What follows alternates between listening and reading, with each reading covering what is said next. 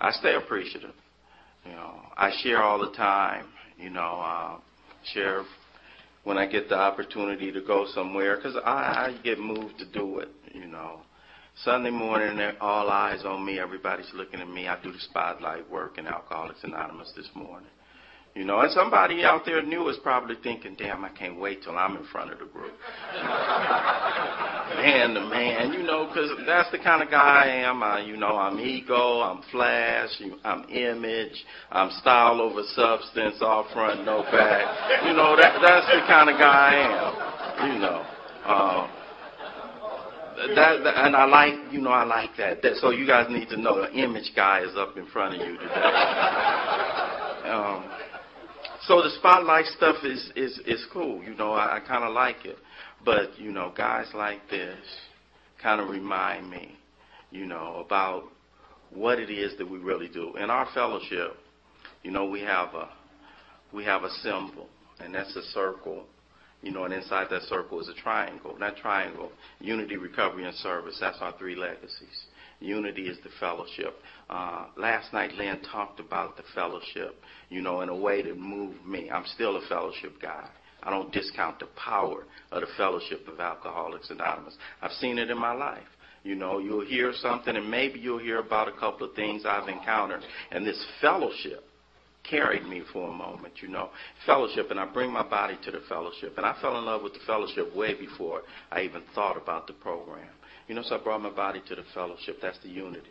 Then the recovery. And after I was here a minute, why be in a 12-step program and not practice the 12 steps? And I got interested. I got excited and enthusiastic about our process of recovery. Took my mind to that process, and that's the second part. And then I took my recovered spirit and put it in the service. And if you want your recovery to go to another level, that's the one.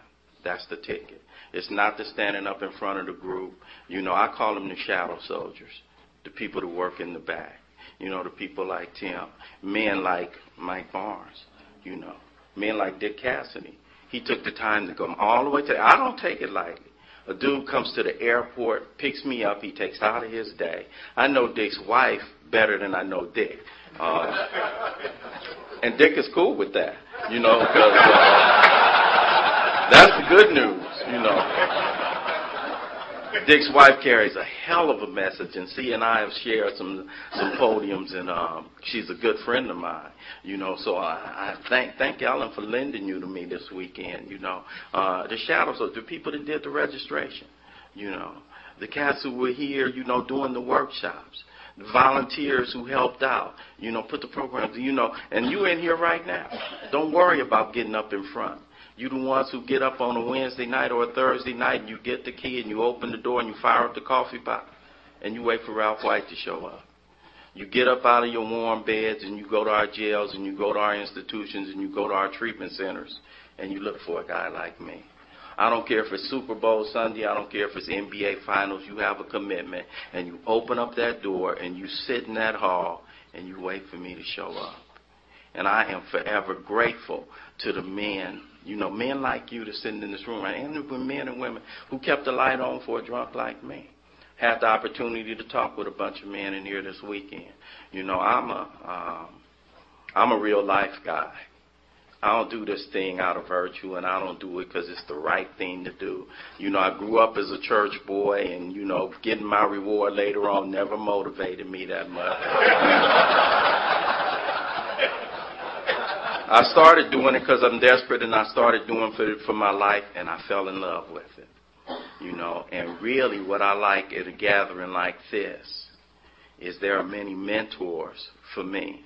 I've been on this road for a couple of summers, but I'm still wide open to being teachable, I've had the opportunity now. My sponsor and I are separated by a whole lot of states, but we've had a lot of face-to-face time. We've been together 3 times in the last month, so we got a chance to spend some time together this weekend, spend some time with my good friend Charlie, added some stuff to my amends list. I don't know, Charlie and I can't talk to you too much, Charlie,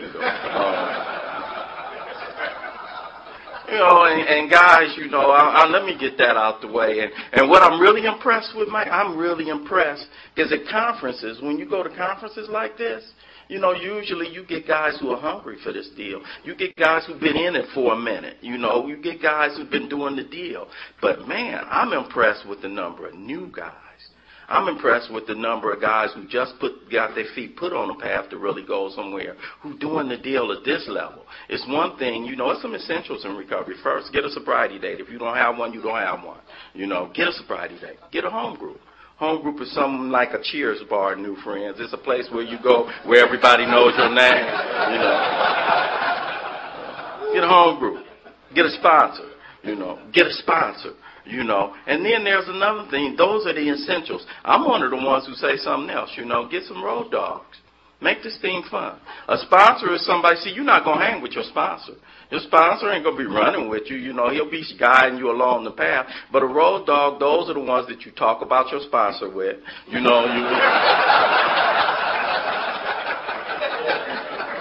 road dogs, you can talk about the girls and the rest of that, because with your sponsor, you're on your best behavior. Oh, no, I'm not looking in the, but with your dog, you can get on there. So, and make it fun.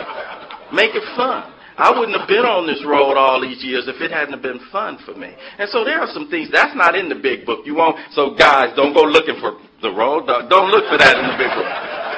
That's out of practical experience. I don't do it if it ain't fun. I don't do it if it ain't fun. Yeah, I'm serious about recovery, but I'm very seldom serious in recovery. If you ain't laughing in this program, you ain't taking this program serious enough. So, new friends, we did a countdown, and there's a bunch of, as well as the new guys, it's a bunch of people in here that's like, it's kind of intimidating. Lynn stood up 47 years. He broke it down last night. I got to follow. I'm like, wow, and so, image guy, right? My inclination, let me, break off some page line references for you guys. Let me do some quoting. Let me let you know I really am down with this. But I remember being new to the rooms, Alcoholics Anonymous. I remember standing up in a meeting somewhat like some of the guys did last night at the countdown. I remember them taking me to a meeting, and a guy was in front of the group somewhat like I am this morning. And he was dressed pretty nice, and his hair was combed, and his eyes were bright. He was stringing sentences together real well. I remember thinking to myself that night, I know this cat ain't been where I've been. I know he ain't felt what I felt. I know he ain't done what I've done. What can this lame tell me? So it's real important I let you know that the man that's standing in front of you this morning is not the same one that stumbled into the rooms of Alcoholics Anonymous October the 11th, 1986. I'm going to share with you in a general way what I used to be like, what happened, and what I'm like today, in the hopes that one of you new fellas will be thinking like I was thinking. Man, I used to do the same things. I used to feel the same way. Or more important, I, too, want to have this thing. I grew up in South Central Los Angeles. I'm one of 6 boys. We stayed in a little 2-bedroom apartment. Moms and pops stayed in one room. 6 boys stayed in the other room in 3 bunk beds. Earliest memory of my old man was he was an alcoholic, and I didn't want to be like him. My father wasn't abusive, and my father wasn't violent. My father was an absentee drunk. And every other Friday, you knew he wouldn't show up with a check. Be a little kid in the neighborhood who would come around and inform my family how my old man had been performing up at the pool hall a previous Friday or Saturday night. And I feel ashamed and I feel embarrassed, and those are feelings I'm familiar with from a real early age. Pops got put out when I was 8 or 9 years old. Mom's proceeded to raise 6 boys by herself. Don't know about you guys, but when I was growing up, ideal family life was taken from me from the TV programs of the day. I'll date myself. And in the programs that came on TV when I was a kid that showed ideal families, Father Knows Best, Leave It to Beaver, Ozzie and Harriet, My 3 Sons, Donna Reed. Bet that wasn't jumping off in my house. When you're grown, you get something that's called perspective. And perspective works a little bit like this. You got a mom that essentially raised 6 boys by herself. Pops got put out when I was 8 or 9. She raised 6 boys by herself. She was on welfare. Refused to settle for that. She put herself back through high school. She put herself through college. She worked 2 jobs. She took in clothes that she washed and ironed for other folk. And when you're grown, you look back on your life and say, damn, I had a hell of a mom. Look how she sacrificed to raise her boys. But when you're a kid about 9 or 10 years old and you coming home from school on a Wednesday afternoon with a couple of partners, and you hit the front door and mom's is in the living room with an ironing board up and a rag on her head, you don't feel proud. You feel ashamed and embarrassed. And you stop bringing partners home from school. And if your name is Ralph, you start living in the prison I've lived in much of my life. And that's the prison of what I think you think about me. So I don't know what you think about me, but I'm trapped in what I think you think about me. And I will do whatever it takes to shape and form and mold your opinion of Ralph. I'll wine you, I'll dine you, I'll woo you, I'll cut, I'll bully you, I'll manipulate you, I'll buy you. Please like me. Now, I don't particularly have to like your ass, but please like me.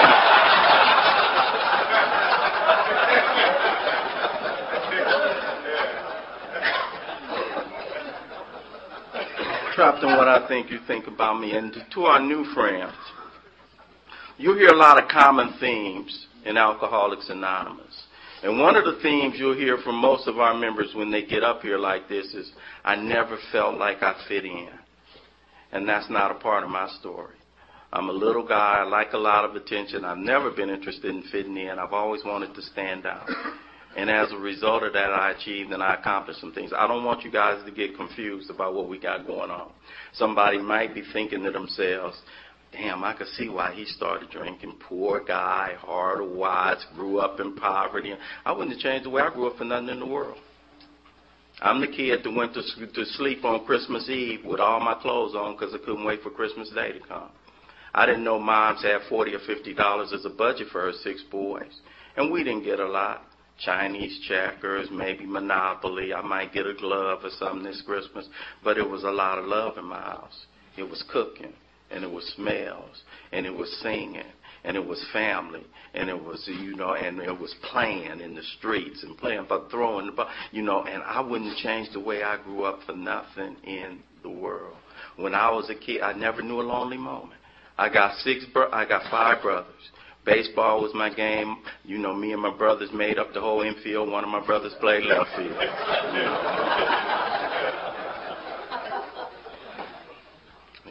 You could play ball in the streets in those days, man.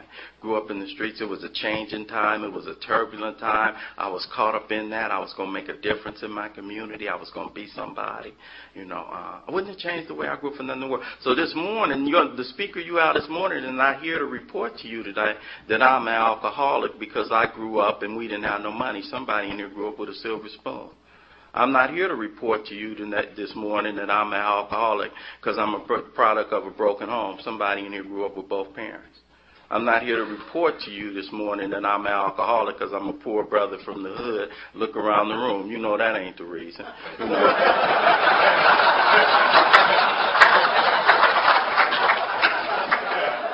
I'm not here to report to you this morning that I'm an alcoholic because I'm a little guy. There's plenty of big guys in this room. I'm an alcoholic for 2 reasons and 2 reasons only. 1, when I take one, I can't tell you when I'm going to stop. 2, when I sincerely don't want to start that cycle again, I start it again anyway. I'm bodily and mentally different. That's it. That's all. The rest is my story. My story goes a little bit like this. Every single one of you had me in your classroom. I was usually class president or student body president. I was a straight A student. I was teacher's pet. I played ball. I made all-stars. On the outside, I should have been okay. On the inside, I've always felt like if you really knew me, you wouldn't like me. Yeah, I was teacher's pet. Yeah, I was straight A student. Would have traded it all in if I could have been cool. If I just could have been cool. Because in my neighborhood, it was a whole lot more currency placed on cool than on smart. Because the cats who was cool, I see you, some of you in here right now. I see you, Charlie. They were the ones in the bathroom smoking cigarettes, shooting dice, taking quarters from guys like me that brought extra quarters with them, right? And you knew how to talk to girls. And girls were a mystery to me. Check this out, dude. I've always felt like the rest of you guys had a handle on this manhood thing I just didn't get. I don't know if it was because Pops was gone all the time and I didn't have nobody to give it, but I always felt like you guys knew something about this manhood thing I just didn't know. 13 years old, cats would be talking about throwing down with girls already. I'd be like, man, what happened to me? I didn't know you was lying, but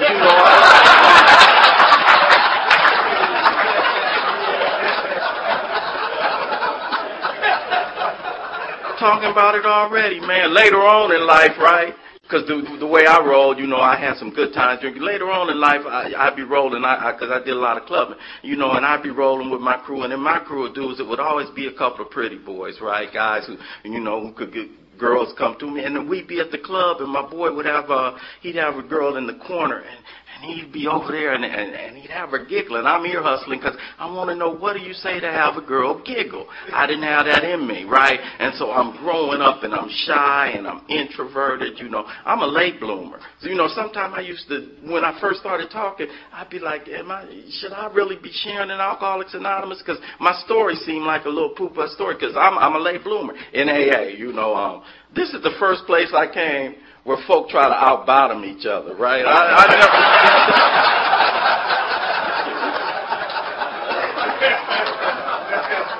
My home group at home, my first home group, 9604 South Figueroa. If you ever come to L.A., Figueroa is the stroll. There's working girls on Figueroa, and it's right in the hood, And my home group over there, when I first started going, cats would be up at the podium, and they'd share those stories, man, and I got hooked on the story. And I wanted a penitentiary story without visiting the pen to get it.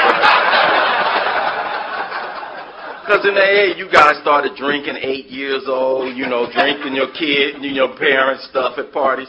Pops got I never saw active alcoholism in my house. My father, when he was there, he drank away from home. He got put out when I was pretty young. My mother never touched alcohol. So I experienced the effects of alcoholism, but I never witnessed active alcoholism in my house, right? So to me, I'm a latecomer to this game. I'm 16 years old. And I'm square. I'm a schoolboy. Me and my two brothers right under me, we were schoolboys, man. We carried books. We were straight-A students. We were like that. And I'm 16 years old. I ain't touched nothing. Haven't touched, and I'm not going to be my daddy.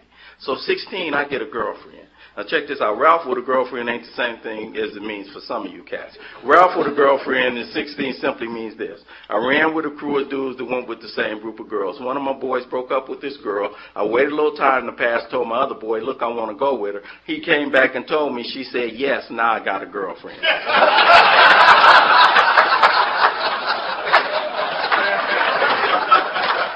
Ralph don't do girls, though. This is my official girlfriend, right? If you ask her who you go with, she say Ralph. I'd had other girlfriends before, but this one actually knew she was my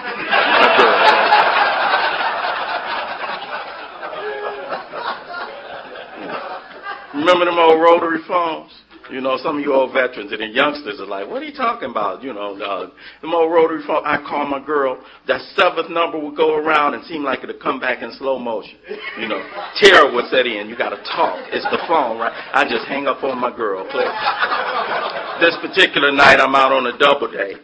Me and my girl in the back seat. Older partner of mine and his girl in the front seat. He driving. Plastic cup of rum and coke come to the back seat this particular night. Drank that rum and coke down, went down real warm. Rushed back to the top of my brain. All of a sudden, Ralph's hands started doing things they had never done. Mouth started saying things that had never said I'd arrived. Alcohol did for me what I couldn't do for myself. Gave me the courage to do and to be and to say things I wouldn't do, be, and say without it, and I liked it. I liked it a lot. Big Book Alcoholics Anonymous talks about me in lots of places, and it starts in the front, doctor's opinion. There's a line in there that jumped out at me the first time I saw it. Men and women like me drink essentially for the effect produced by alcohol. First time I saw that, I recognized it because that's why I drank. I'm not overnight alcoholic.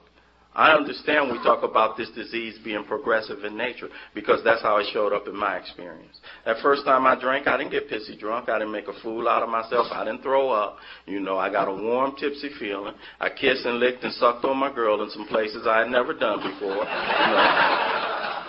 And that's how my alcoholism stayed. I would drink to go out and party on the weekends. 71, I graduated from high school, and I graduated to higher education in every sense of the word.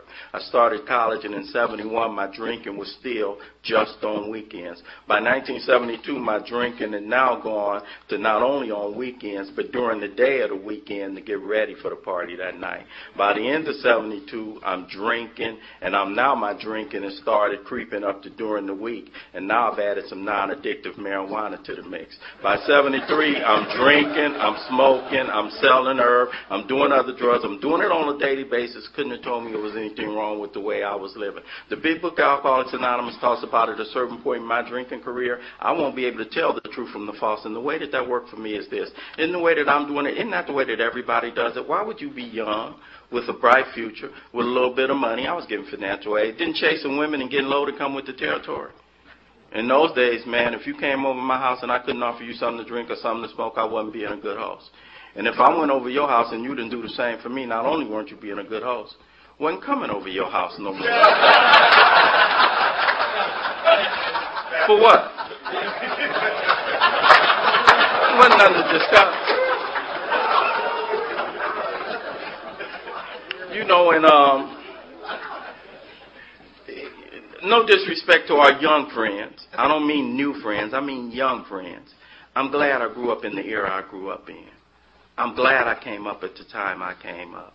You know, the 70s, the early 70s, late 60s, there was a turbulent time. It was a changing time in this country. And in some ways, in some areas, it seemed a simpler time. In 2012, you worry about safe sex, AIDS, sexually transmitted stuff. Man, back in those days, I'd go to a club, I'd have a one-question interview for a girl.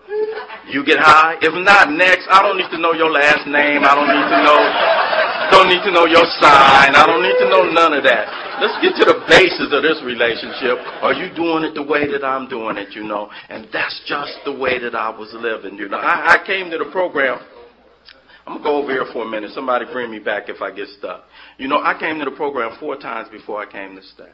You know, and the early attempts at this program, you know, my deal would be this. I'm a good mimic and I'm a good chameleon.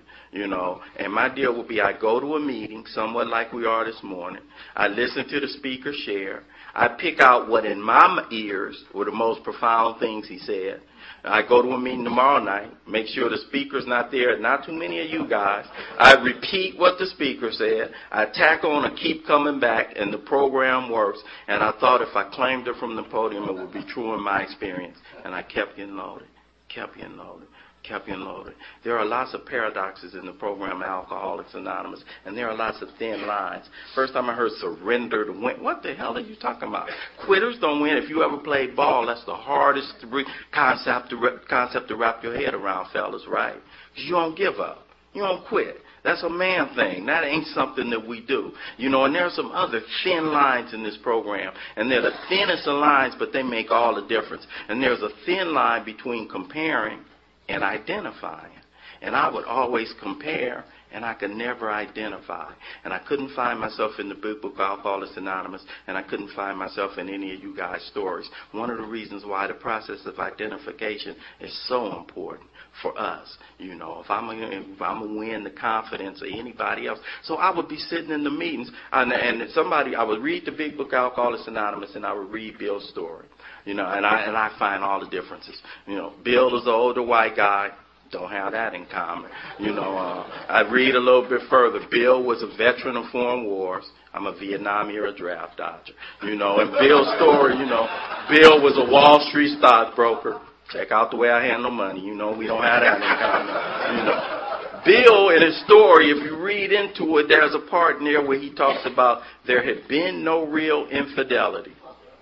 Miss me on that one, too. You know, so I always found all the differences. And I do the same thing when I listen to you guys share from the podium. I find all the differences. And when I came back to Alcoholics Anonymous to stay this 4th time, somebody taught me how to read the big book Alcoholics Anonymous. And they said, Ralph, the same way that you read the big book Alcoholics Anonymous is the same way that you listen to our members share when they get up in front of the group. When you read the big book Alcoholics Anonymous and when you listen to our members share their stories, ask yourself 3 or 4 questions. Ask yourself, did I drink like he drank? Did I think like he thought? Did I feel like he felt? Or did I do what he did? And when I read Bill's story in the light of those questions, I found my story. I was at this major university, and just like him, the drive for success was on. I proved to the world I was important. Just like he started saying in his story, drink started taking a more important and exhilarating part of my life. Just like it. He went on to say something like this.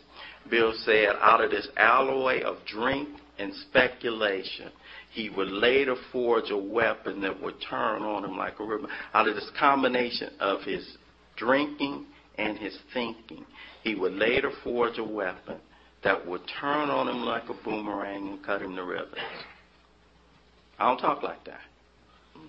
That's what he, my grandmother had a shortcut way of putting that. She used to say, trouble always start out like fun.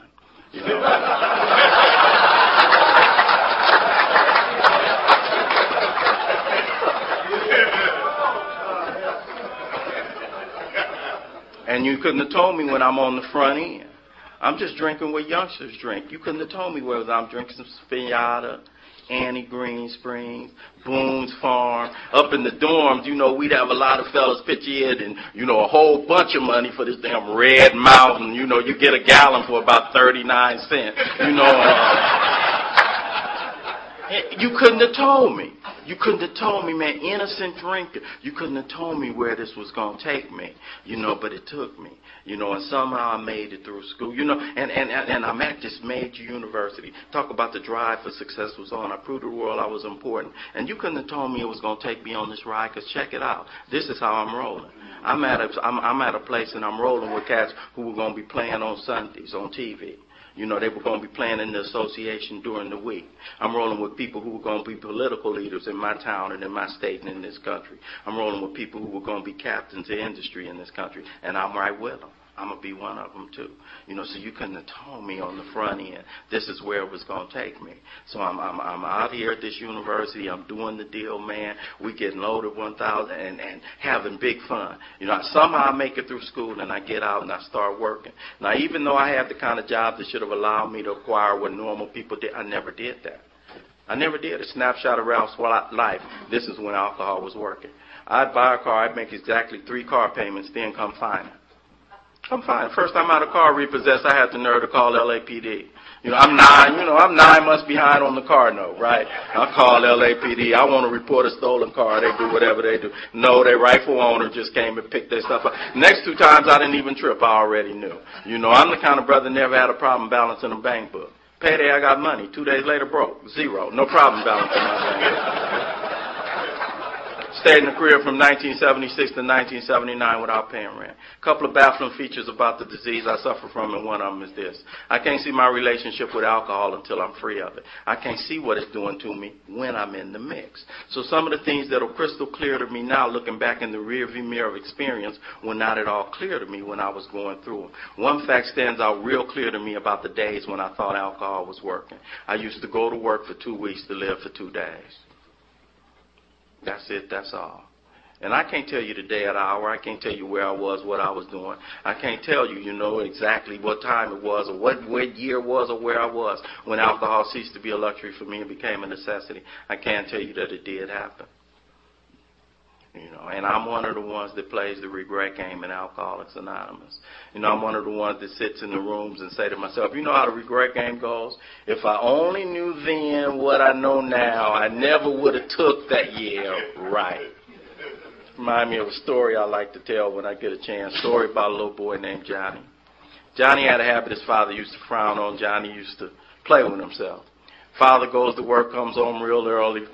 Bedroom door's closed. Father opens the door without knocking. Sure enough, little Johnny's in the bedroom masturbating.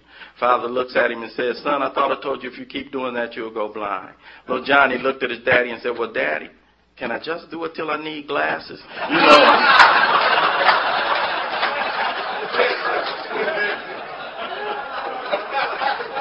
I like that story because it reminds me of me in the life. I see you going down, I'm just going to do it till I need glass. And the book talks about seeking the Lord companion. It wasn't long before I became the Lord companion, and we don't have enough time for me to tell you all the things that should have been signs along the way. I got married on a Saturday afternoon in April of 1980. I had a bachelor party the night before my wedding. None of the guys at the bachelor party are getting married the next day. All of them have sense enough to go home at 2 or 3 o'clock in the morning. I'm still at my bachelor party till 7:30, me and my brother. brothers. They take me home at 7:30, pour me in the bed, get me up at 10 o'clock for my 1 o'clock wedding. I'm supposed to say my own vows at this wedding. You know, I stagger in, you know, that I'm up, man. That 10 o'clock, I didn't go to sleep that night. I just laid on the bed. You know, I'm tore up. You know, one of them nights where the bed is rotating and you hurling and you throwing up stomach line and ain't nothing left to do. You know, one of those nights. And so I wobble into the thing, and my then wife-to-be took one look at me and she looked at the preacher. She said, okay, scratch the on vow, say the regular on his ass. So now my lines are cut to 2 words. And we get into the ceremony. It gets to me, I get ready to say, I threw up all over.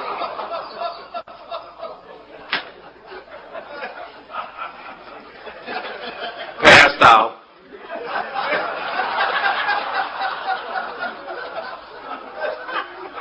Have not taken a wedding picture to this day.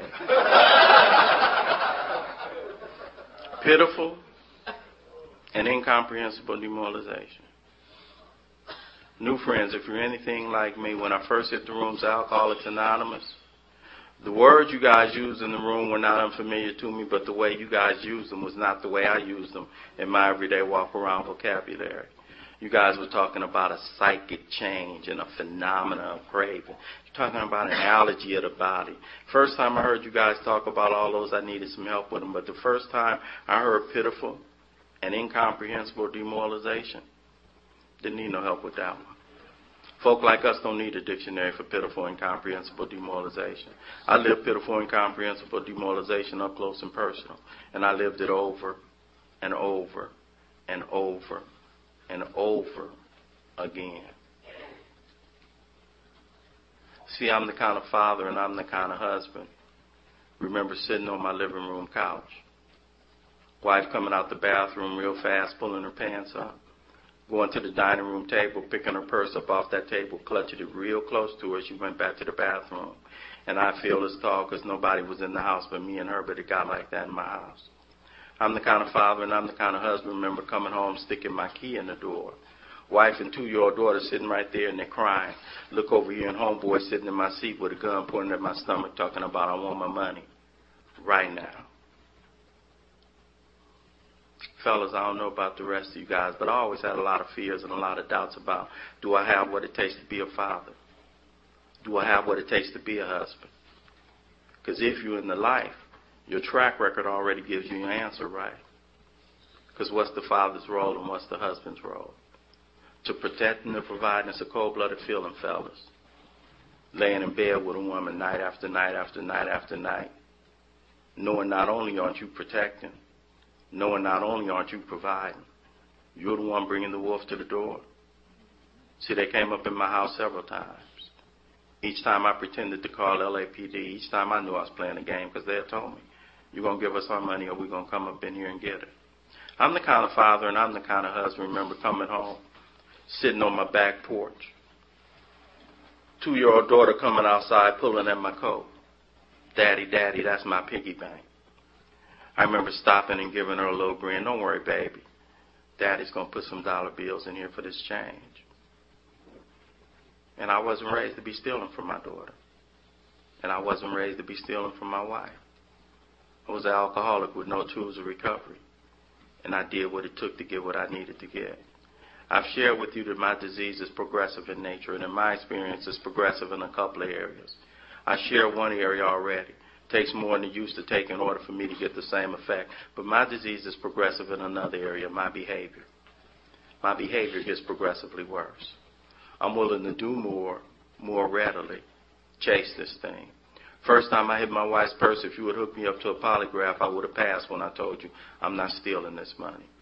I'm going to take this $30 and I'm going to replace it before she knows it's missing. And I meant it. I meant it. You know, had the opportunity last week be in Akron, the birthplace of this deal. I'm a student of the deal, and I'm forever grateful. And I still trip off how close and how much had to happen for you and me to be here this morning. December of 1934, dude was in the hospital for the 4th time. Same doctor, same dude.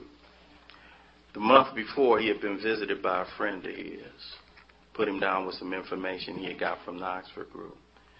Something happened to Bill Wilson that December in 1934 in Towns Hospital. He couldn't explain it, doctor couldn't explain it, but it was so profound. From the outside looking in, the doctor looked at the dude and said, man, I don't know what this is, but I think you need to hold on to it. And he left that hospital. And when he went out for the next 6 months looking for men like you and me, wasn't successful, but in that time period, some of his boys put together a business opportunity. Sent him out to Akron, Ohio. Business didn't come off too well, and he found himself in the hotel lobby. And in that Sunday afternoon in that hotel lobby, he got thirsty. And he's standing in the lobby, and you could see the bar from the lobby. He could probably hear the ice clinking in the glasses. And he had a novel thought that entered his head. First time thought. I trip off that. Why would this thing? And he said, I need to find a drunk not to drink. Amazing. Series of what seem to be coincidences. It's only when you look back that you can see the finger of God. When you in God's will, you don't. When you're in the middle of grace and when you're in the middle of big things, you don't know you're in the middle of that. You're just a desperate guy that don't want to drink, that's thirsty. So he's looking and he get these phone numbers and he's directed to this minister who directs him to this lady, and this lady knew a lady who had a husband who was drinking. And Bill Wilson put a call in to Henrietta Seiberling and called Ann Smith. I understand you got a husband that's in trouble. And Ann Smith looked at her drunk husband, and dude said, man, I can't talk to nobody today. Tell him we'll come through tomorrow. I give him 15 minutes. And they met at the gatehouse with Henrietta Seiberling's residence. And Bill Wilson and Dr. Bob Smith met, and that 15 minutes turned into 6 hours. And in a couple of years, those two gentlemen were out looking for guys like us. About 40 people were staying sober. Imagine that. And I like to think that New York hustler looked at that Akron physician and must have said, how are we going to let Ralph White know when it's his time? And they said, we'll put it in a book. And they put me in that book. I get chills when they put me in that book. That book was published in 1939. I hit this earth in 1953, and I found you guys in 1986. And they put me in that book. 2 weeks after I said, I'm going to replace this money before my wife knows it's missing, right? Because I took the money, went out, spent it up, came back looking for some more. She had moved the purse. I didn't even trip. I'm going to replace it before she knows it's missing. 2 weeks later, I'm out doing the same thing, same scenario presented. Spent up all my money. Came back looking for some more money. And the idea of replacing the money didn't even come to mind. They got a part, there's a part in the book that describes me to a T. It says, we don't know why alcoholic could be unable to recall with sufficient force. Pain, suffering, humiliation, weeks, even days ago. And that idea of replacing the money didn't come to mind. Got replaced by a new thought. I said, last time I took 40, came back looking for the purse to find some other, and she had moved it. This time I'll take all the money out the purse, and that I don't spend up, I'll sneak it back in the purse. I was off and running to hit my wife's purse on a regular. I might do it on a Wednesday, come back on a Monday. I did it one too many Wednesdays, came back Monday.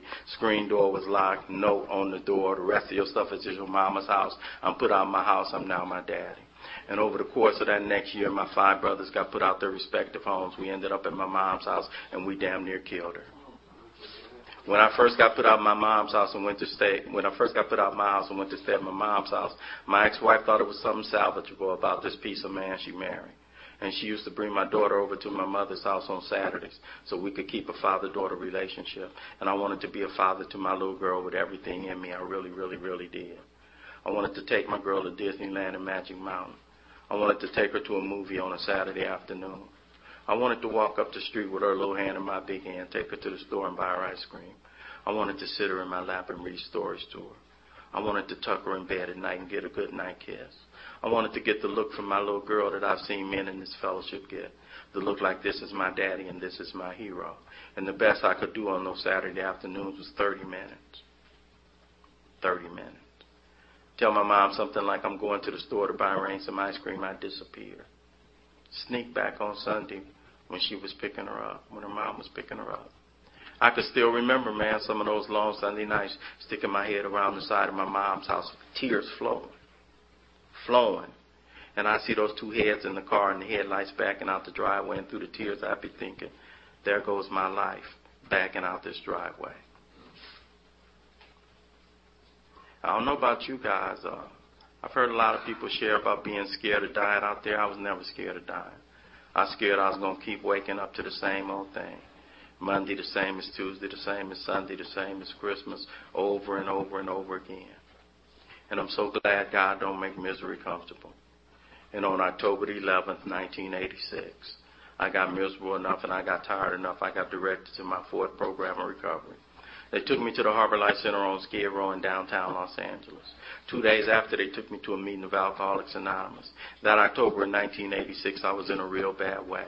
I was full of remorse and I was full of regret, and I was full I'll never be able to forgive myself for the things I had done and what I had become. I've only shared with you the tip of the iceberg. I didn't share with you when I got put out of my house and went to stay at my mom's house, I started stealing out my mom's purse. I didn't share with you when I got put out of my house and went to stay at my mom's house. Check came to one of my little brothers in the name R. White. All of us are R. White. Took that. Didn't share with you when I got put out of my house and went to stay at my mom's house. My grandmother gave me $200 to buy a plane ticket to the family reunion. If it wasn't for my mom, my grandmother never would have saw Atlanta, Georgia. Didn't share with you the first time I tried to get sober. My ex-wife got me a job at her job, stole $1,600 from them, ruined her reputation in that industry. Didn't share with you a lot. Suffice it to say, I had a lot on my tip when I came. And I was full I'd never be able to forgive myself for the things I had done, what I had become. They took me to a meeting of Alcoholics Anonymous, and a gentleman was standing up in front of the group, somewhat like I am this morning. And he was sharing about taking from the job, and he was sharing about taking from the family. And I remember looking at him and thinking to myself, yeah, you sharing about doing scandalous things, but you look scandalous. You should have been doing that. I'm different.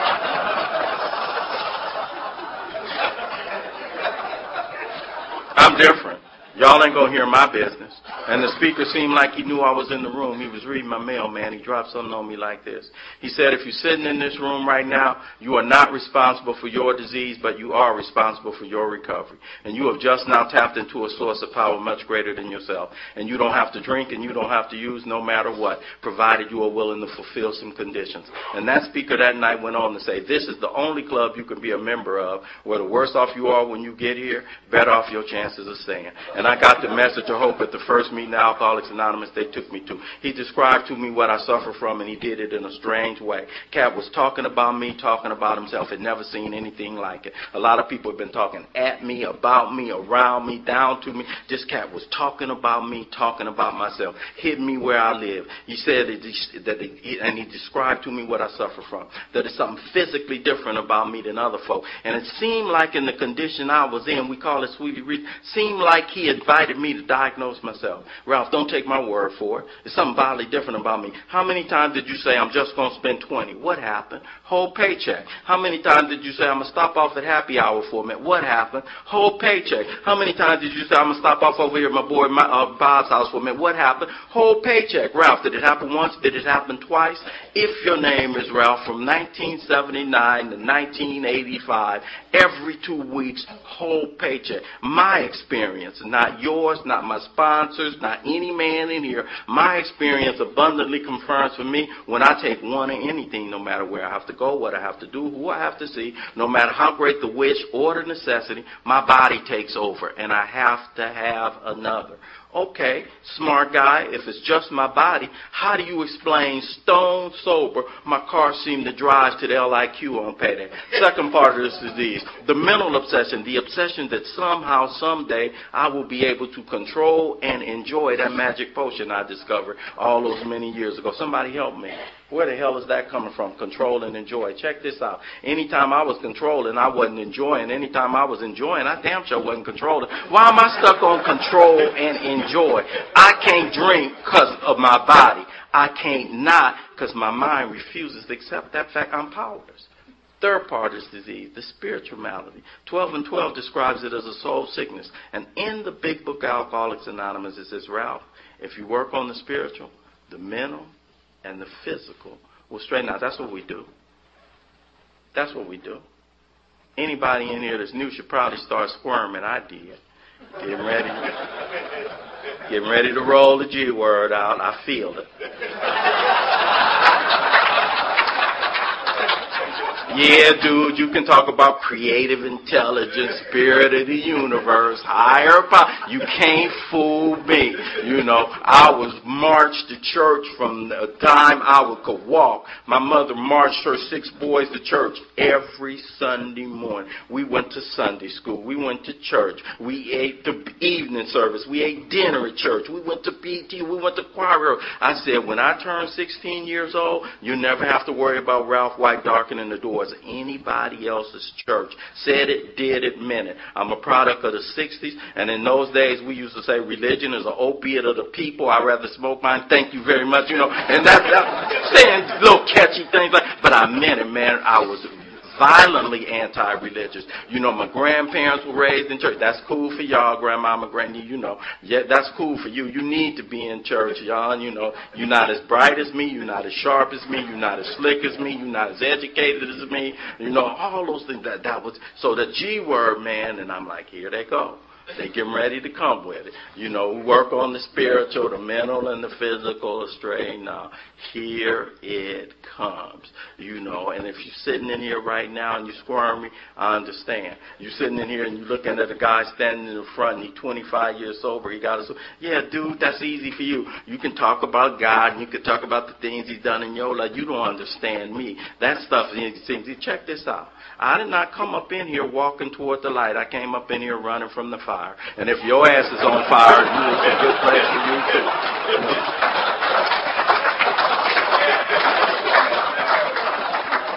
It's not why I came. I came up in here on the negative second step. I come to believe in the hopelessness and futility of life as I've been living it. I didn't come up in here looking for God. I didn't come up in here looking for a spiritual experience. I came up in here with something chasing me, something that I couldn't outrun. The book talks about, you know, crushed by a self-imposed crisis. I could no longer avoid or evade. Now, you know, so if you in here, you know, and we ain't here to convince nobody to stop drinking. You know, with some new friends that stood up, it was a guy that stood up with 24 hours. We're not here to convince nobody to stop drinking. We want you when alcohol is through with you. I'm not the speaker that's the doom and gloom speaker. I'm not the speaker that tries to scare you in the recovery. I'm not the speaker that's going to tell you, oh, if you go back out there, it's still kicking in. You know, that ain't my mess. You know, if you listen to my story and you could read between the lines, you could hear, you know, sometime in what I used to think of as my heyday, people used to look at the way I was doing and be like, damn, Ralph, ain't you scared of overdose? I'll be like, scared of overdose? I'm scared of the deadly underdose. You better put some more up on here, you know. So the message that'll attract an alcoholic of my variety, you know, book talks about a message that's got to have depth and that's got to have weight. And the message this morning speaker brings to you that's got the most depth and the most weight, you're looking at a guy who at 33 years old had given up on life. You're looking at a guy who at 33 years old did not know where his little girl was enrolled in school and didn't know where his family was living. You're looking at a guy who at 33 years old had not answered anybody's 8 o'clock or 9 o'clock wake-up call to go to work in so long, I no longer thought I was employable. You're looking at a guy who came from a major university in this country, and my job at the end was taking the trash out for a 21-year-old. I was sleeping in the back of my mother's garage, and I was eating lemons off a neighbor's lemon tree for breakfast. And the men and women in this fellowship, the fellowship I craved, you met me where I was. You nursed me and you loved me back to health. You gave me a way out upon which we all agree. You put my feet on a path to really go somewhere. You put and man, I am forever grateful to that. I'm still grateful. 25 plus years later, I'm as grateful as the day I came up in here. You know, if you're sitting in this room right now and you think this program is just about not drinking and just about not using, you're shortchanging the program, shortchanging yourself. I'm not knocking physical sobriety, don't get me wrong. If you just don't drink and you just don't use, you might make it home with a whole paycheck. If you just don't drink and you just don't use, you might stop going to jail on the weekends. If you just don't drink and you just don't use, you might make it to work on Monday morning. But what this program has to offer is a whole lot more than that. What this program is really about is about obtaining and maintaining access to a source of power that does for me what I can't do for myself. What this program is really about is about obtaining and maintaining access to a source of power that can do anything but fail. This program is really about you want to put a face on it. We heard a lot of talking this weekend. We do a lot of talking about the process of recovery. We do a lot of talking about the steps that lead to this power. But what this program is really about, Alcoholics Anonymous ain't limited like that. God ain't limited to 164. God ain't contained within the pages of a book. If God is small enough for me to understand, He wouldn't be big enough for me to trust. I don't even trip off that. What the program Alcoholics Anonymous is about, it's vital. It's alive. It is, it's dynamic. It is not just some steps on a wall. It's got broad shoulders, and it's got arms, and it's got a beating heart. What the program Alcoholics Anonymous is about. And you want to see the program Alcoholics Anonymous? You want to see it, fellas? Take a look around this room right now. What this program is really about is about taking people like us, drunks and boosters and convicts and con artists, tricks, failures as parents, failures as kids, failures as fathers, broken down pieces of men and women who don't have dreams and goals and hopes anymore. And this program puts us together in one room. And I stick one hand in your hand and the other hand in God's hand. And we pick up our beds and we walk up out of these rooms. Fathers, mothers, sons, daughters, employees, employers, role models in our community. This program is about growth. This program is about change. If it's going to be any changes made in my life, it begins and it ends with me.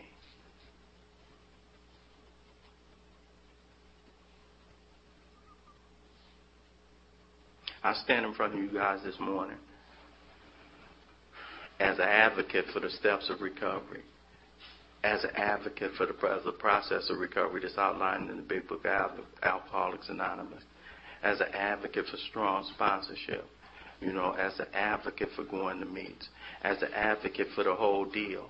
And the only reason I stand up in front of you is not because it's what people do when they get up in front of the group. It's not because it's what everybody else says when they get up in front of you. You found me, and I signed up for the duty. October 11th, 1986. And you found me in a real bad way. And you found me in a real bad condition. And this morning, instead of really just talking about the process, I want to talk about my fellowship, and I want to talk about what's happened for me since I've been in here these past 25 years. Because, fellas, I do this thing for real. I don't do it like it's homework. I don't do it because when I get the chance to stand in front of you guys, I get to impress you with my knowledge of the book. I don't do it because I'm going to stand up here and I'm going to dazzle you. I do it because I'm a grown-ass man in my life for the first time in my life. I'm going to share with you the benefits of putting your feet on a path. I'm going to share with you the benefits of really listening to what it is. I'm going to talk to the new men for a minute. Don't get mad at me, old-timers. I am extremely indebted. I'm a guy. You know how many fathers we got in here? We got a lot of fathers in here. One of the things that I try to teach my kids, and I'm sure most of the fathers in here try to teach, is there's value. There is value in respecting y'all. You don't even have to know what it is. Because you don't know where they've been. You don't know what they've been through. Dude, you don't even have to know them. You see an adult, you just give them respect. You're going to be an adult one day and you're going to know why. New friends, you see old time, you give them respect.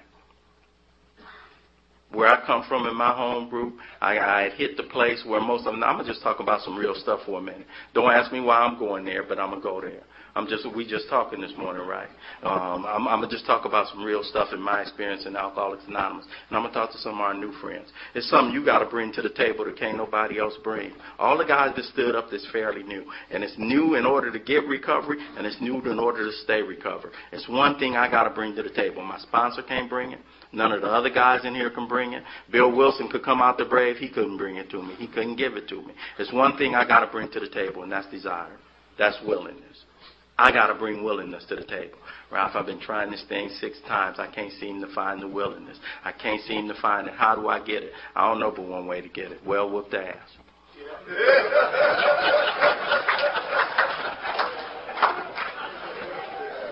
You don't get talked into it. You don't get browbeat into it. Sponsor, stop doing that. Stop doing it. And I'm soapboxing, but just stop doing that. You know, I've been doing this now, and sponsorship is kind of like parenting. You know, Charlie did a deal yesterday on working with us, and I love what he was doing yesterday, because sponsorship is like parenting. Cats be sitting up in here, and you know, if somebody step to you and talk about, you know, hey man, would you sponsor? They see something in you. They see something in you. I have people come to me well-intentioned and well-meaning. Ralph, I'm not ready to sponsor yet. You know, I need to tell this guy. That's what you telling him. You telling him because I'm selfish and self-centered, so I see everything from me, even well-intentioned. And so I'm telling him, dude, I'm not ready. What he hearing is no. What he hearing is rejection. How I got my sponsor, my first sponsor, I'm at a meeting, right? I'm doing the deal. I'm about 90 days, 100 days, and I go to a meeting, speaker meeting. You know, and I'm at the meeting, and I'm sitting there doing this newcomer thing. They had a break, and I wouldn't go get coffee because I was scared if I got coffee, I would stumble, and everybody would look at me and laugh. So I'm thinking everybody looking at me. And at the same time, I'm sitting in that seat right about where Charlie is, and I wouldn't get up, and I'm thinking nobody knows I'm there. I'm thinking everybody's looking at me, and nobody knows I'm there. Newcomers, we understand that kind of confusion. And I'm thinking that, and dude that was leading the meeting was a guy that had been around a lot. I had been watching him, and his deportment shouted out he was a man. Everybody knew him. When he talked, the room got quiet. And he came to me, and he stuck his hand out, and he asked me my name. And I shook his hand, and I can't tell you what happened at the meeting. But at the end of the meeting, he said, after a moment of silence for the alcoholic who still suffers, I want my new friend, Ralph.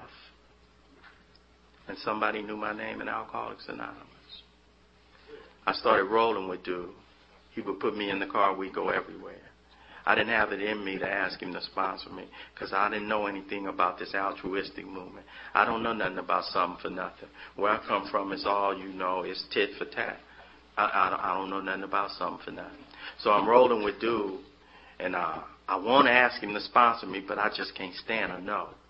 I can't stand it. You know, and so I say, one day we're rolling, and I say, this is safe.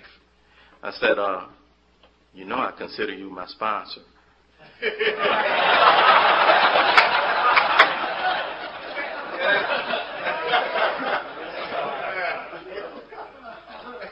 And me and Bob Hunt got started on this path.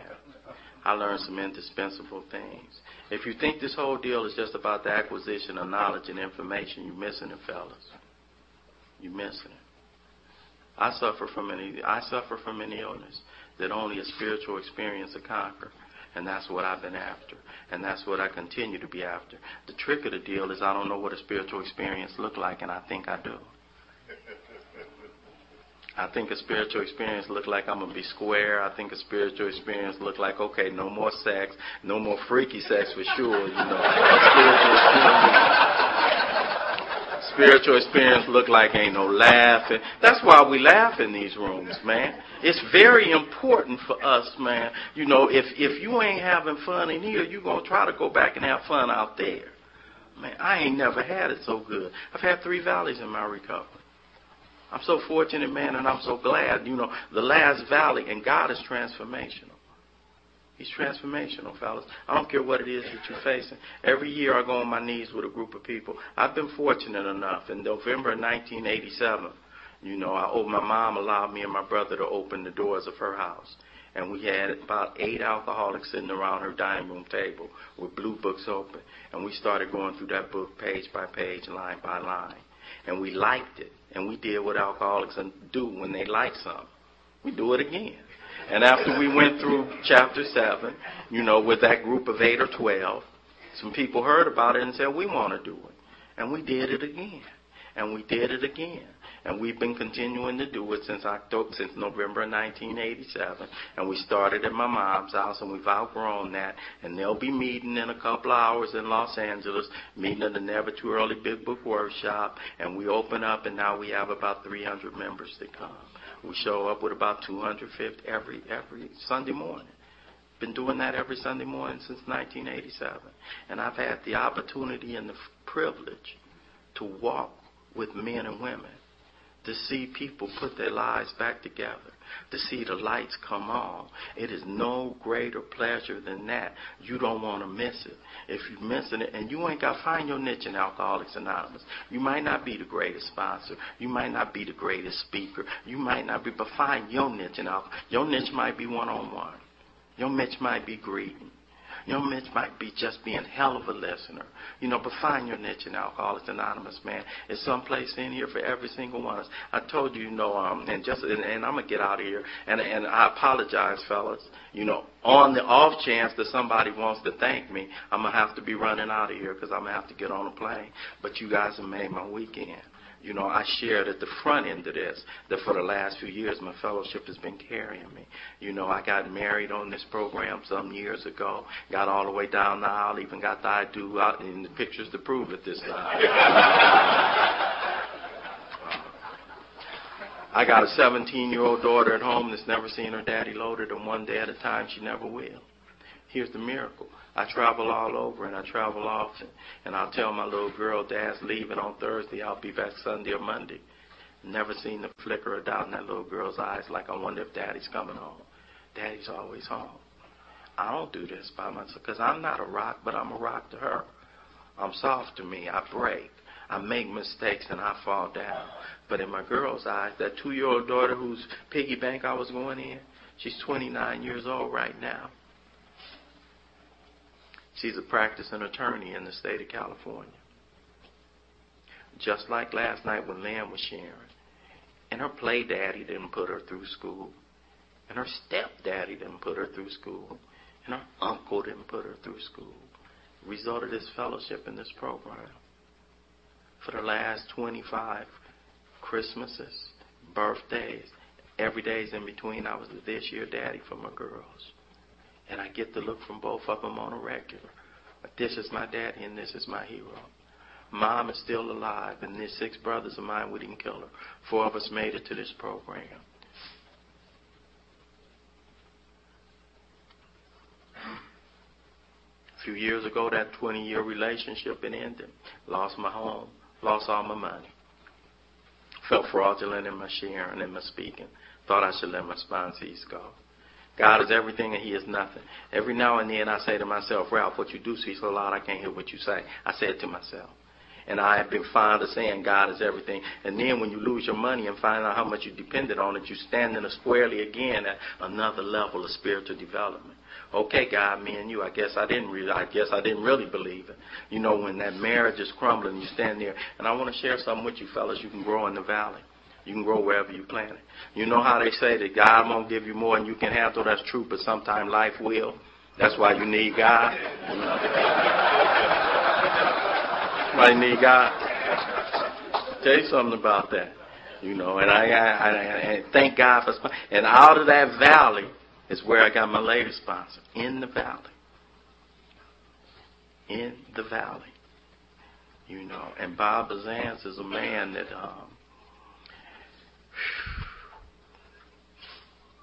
through his example,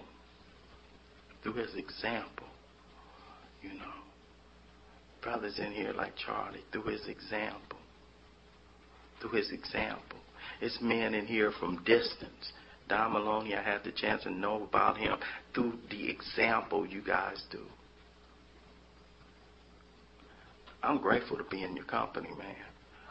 I'm grateful that you've tolerated me for these 25 years. I'm grateful that you've grown me up. I'm grateful you put my feet on the path. I asked a friend of mine, 55 years sober, I asked Tom. I remember him talking, and he talked about the one thing he's found invaluable in all these 50-something years of recovery. And he didn't say a conscious contact with God of his understanding. He didn't say taking all the people. He said one word. He said enthusiasm. Enthusiasm. God damn it, if it's supposed to be a program of attraction, make it attractive. Don't be coming up here, fellas. There ain't no easier, softer. Oh, hell no. Hey, fellas, somebody in here is thinking it look bleak and it look dark. How many people think that they got money problems? Don't be tripping off that, fellas. This all year, we ain't broke. We just in between money. We just in between money. We ain't broke. We having a good time. We having a good time. I had my old friend, he used to say, is it all right now? Somebody in here is in a dark place right now, but is it all right now? You got this long-winded brother in front of you. Is it all right right now? Not next week. Not if she don't start acting right in 2 days. Right now. And every right now, it kept being all right. And I'd be on the other side, and guess what I'd be armed with? Experience. That's what all of us bring to the table. That's what make us uniquely qualified to be of service to each other. It ain't our knowledge. It ain't our information. It's our experience. Hard-won experience. You know, and ain't nobody interested in your successes. You know what I lean on for my sponsor, he's walked this walk. You know, and I'm here to tell you, you can lose a 20-year relationship and you ain't got a drink. I'm here to tell you, the IRS can come after you for $80,000, you ain't got a drink. I'm here to tell you, you can sit up here, lose your house and lose your money in front of everybody, and you ain't got a drink. And I'm going to tell you the kicker to that. Not only ain't got a drink, you can be happy, joyous, and free in that. In that. I don't know. I didn't come here for that. I don't know where that came from, man. But thank God, you know, and I'm getting ready to get on the 3 phases of my prayer life, and it mirrors the 3 phases of my spiritual development. First phase, almost all of us come up in here on it. Help me. Almost all of us are sitting in these seats on a variation of that prayer. Help me. Please help me. God help me. That came up in here on that. Phase 2, give me. Grant me. Grant me the serenity. Grant me peace as I go from phase 3, highest phase. Highest phase of development, not only in Alcoholics Anonymous, but I think in life. Use me. Use me. Forget the money and the rest. Yeah, that's easy to say, but don't get me wrong. If somebody want to break me off something, I'm going to take it. But I'm not one that's taking a vow of poverty. You know, I'm not saying no. But check this out. Money or no money, you know, how do guys like us trip off money anyway? You know, I told you I came from the garage. I came from eating lemons off a neighbor's lemon tree. I had some things, I lost them. And money come and go, fellas. But you know what don't? The fact that you done had an impact in somebody's life. Imagine that. People like us have somebody. I'm looking at this crew right here, and they're rolling with people like us. The lights that come on. I always wanted to be important and do something significant. And there are some lights that come on. We don't see the only lights that we light. Every time I go to a meeting, fellas, every time. We're doing it right now. I get to participate in some little boy or some little girl getting ready to have a hell of a mom and back in their life. Every time I go to a meeting. We really doing this right now. I get to participate in some family getting ready to have daddy come back home. Every time I go to a meeting, me and you, we doing it right now. I get to participate in some man or someone getting ready to have a hell of a mate into their life. Every time I go to a meeting. Who wouldn't want to be part of a fellowship like that? I've always wanted to do something significant, and I've always wanted to do something important. I can think of nothing more significant, and I can think of nothing more important than being a participating member of the life-saving, life-changing experience that is Alcoholics Anonymous. Whenever anybody anywhere reaches out for help, I want the hand of AA to be there, and for that I'm responsible. Take it real serious. You'll never hear Ralph White say, I don't know why I'm sober. I know exactly why I'm sober. I get a blessing so that I can be a blessing. Recovery for me is a gift from God. What I do with my recovery, that's my gift to God. My name is Ralph White. I am an alcoholic.